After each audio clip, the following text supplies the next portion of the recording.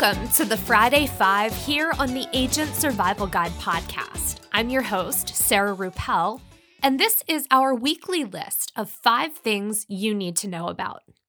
Number 1 on our list this week. Despite the fact that many Americans delayed care during the pandemic, health insurers still remained profitable, with each market showing an increase in gross margins from 2019 to 2020. Kaiser Family Foundation reported those findings on Monday of this week. Of particular note, Medicare Advantage gross margins per member per month came in at $188 as opposed to 2019's $152 average per member per month. While the increase in gross margins does look good for the industry, the study did say that by the end of 2020, utilization was mostly back to pre-pandemic levels. But the authors of that Kaiser study were cautiously optimistic, citing, quote, pent-up demand for care that had been missed or delayed last year, end quote. Number 2. In the House of Representatives, the battle over prescription drug pricing reform continues. And the reason that we're all talking about it is because prescription drug price reform was one of the big campaign promises made by President Biden.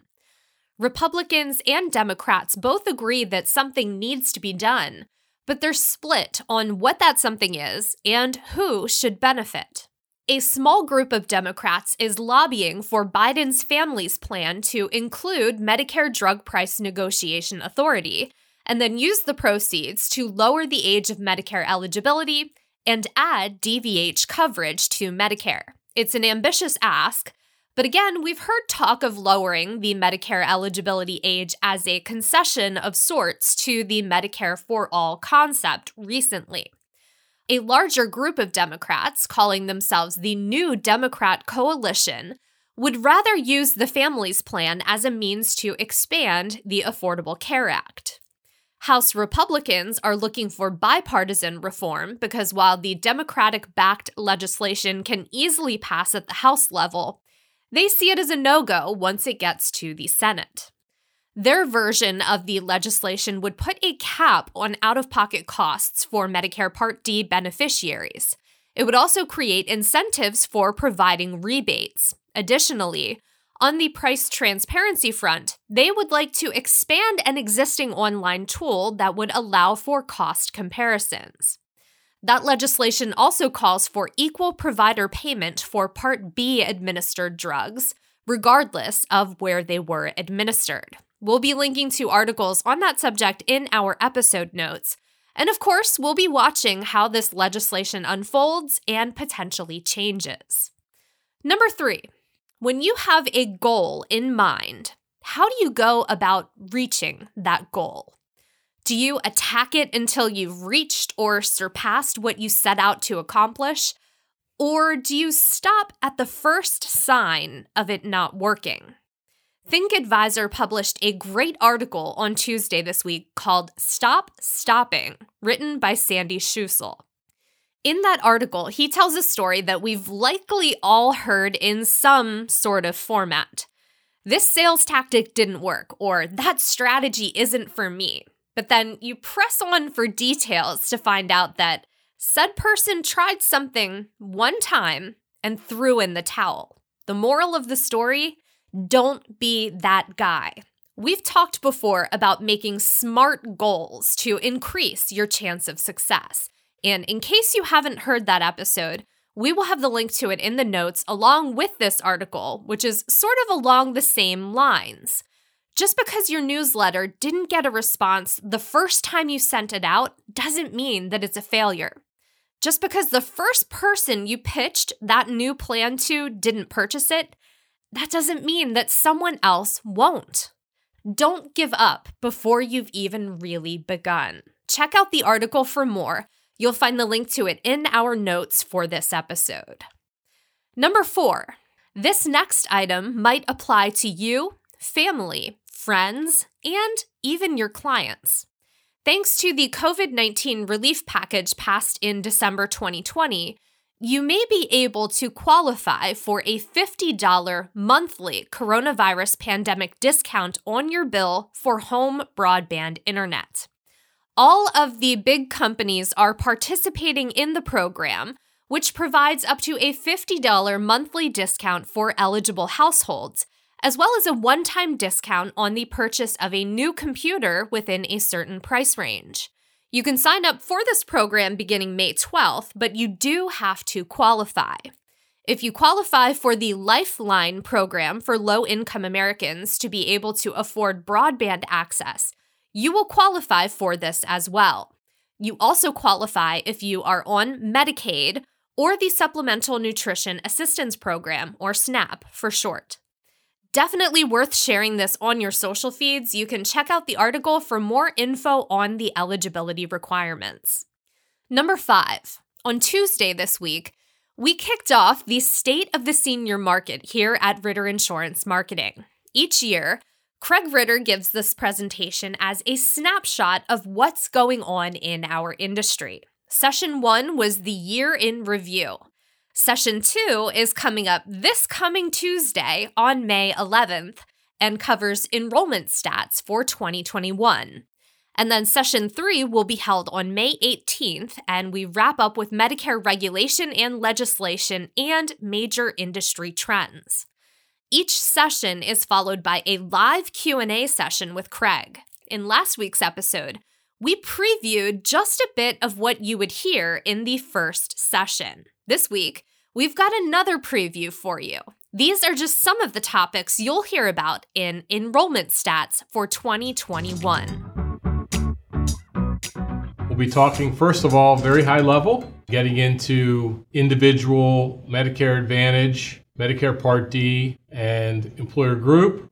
We'll be covering some statistics on the carriers' results. So talking about each of the insurance companies' results for the annual enrollment period, getting a little bit into which products performed well, and then drilling down into the individual states to show you which plans outperformed during this past annual enrollment period.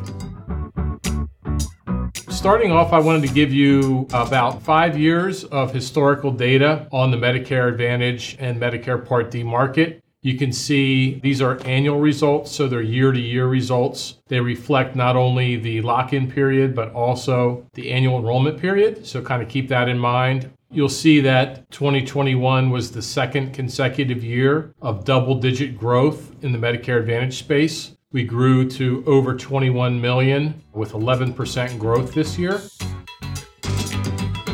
So these are the top players, listed the ones from largest to smallest enrollment. You can see the 2019 and 2020 results. So we're showing January to January. And then we also are showing the AEP change and the annual change year over year. So what this kind of tells you, when you look at January to January, you're getting both the lock-in as well as the annual enrollment period. So what I'd like to do is kind of sift that out for you so you can see how much is that of that change it was year over year and how much of it was the annual enrollment period. So now moving on to the different plan types that we have. I really like to break this out. It takes a little bit of work. CMS doesn't make it super easy for you to get to these numbers, but I like to make the extra effort to break it out so you can see, which plans are performing at high levels. Kind of a continuation of a trend. I talked about this last year as well. To hear the rest, you will have to register to attend, and we will have that link in our episode notes. If you missed out on the first session, no worries. With your registration, you'll have access to the first recording as well as subsequent recordings when they become available. But we recommend logging in live and taking part in the Q&A because Craig is a wealth of knowledge in the industry, and it is your chance to pick his brain about the topics you really want to know about. So session 2, make sure you register. That is happening again Tuesday, May 11th at 3 p.m. Eastern. And now on to this week's bonus. Have you ever signed up for emails from a store only to get bombarded with all sorts of other emails not from that store? If you use Gmail as your email provider, I might have a solution for you of sorts. The trick is this. Gmail addresses ignore any characters that follow a plus sign. So the next time you sign up for an email at a store, add the store's name behind your Gmail username and a plus sign before the @ sign. So, for example, if your username is, say, unicorn, you would type in unicorn plus sign target@gmail.com. You'll still get the emails about all those deals in the dollar spot that you want from Target. But if you start getting emails addressed to the email you entered at Target or any other store, not picking on Target here, we love Target, then you know where that breach came from. Another great use for this trick, you can use it to group emails together in a folder. We will have the link to the BGR article where you can learn more and see exactly how to make this hack work for you. It was too good of a hack for me not to share it this week. And that is all that I have for you. Don't forget that Sunday is Mother's Day this week. So to all of the mothers out there, I see you. You are doing great. And thank you for all that you do. I hope you have a great weekend. Stay healthy and stay safe out there. And we will see you next week. The Agent Survival Guide podcast is a production of Ritter Insurance Marketing. This episode was written and produced by me, Sarah Ruppel. Script editing by Brianna Lowe. Artwork by Nick Smith.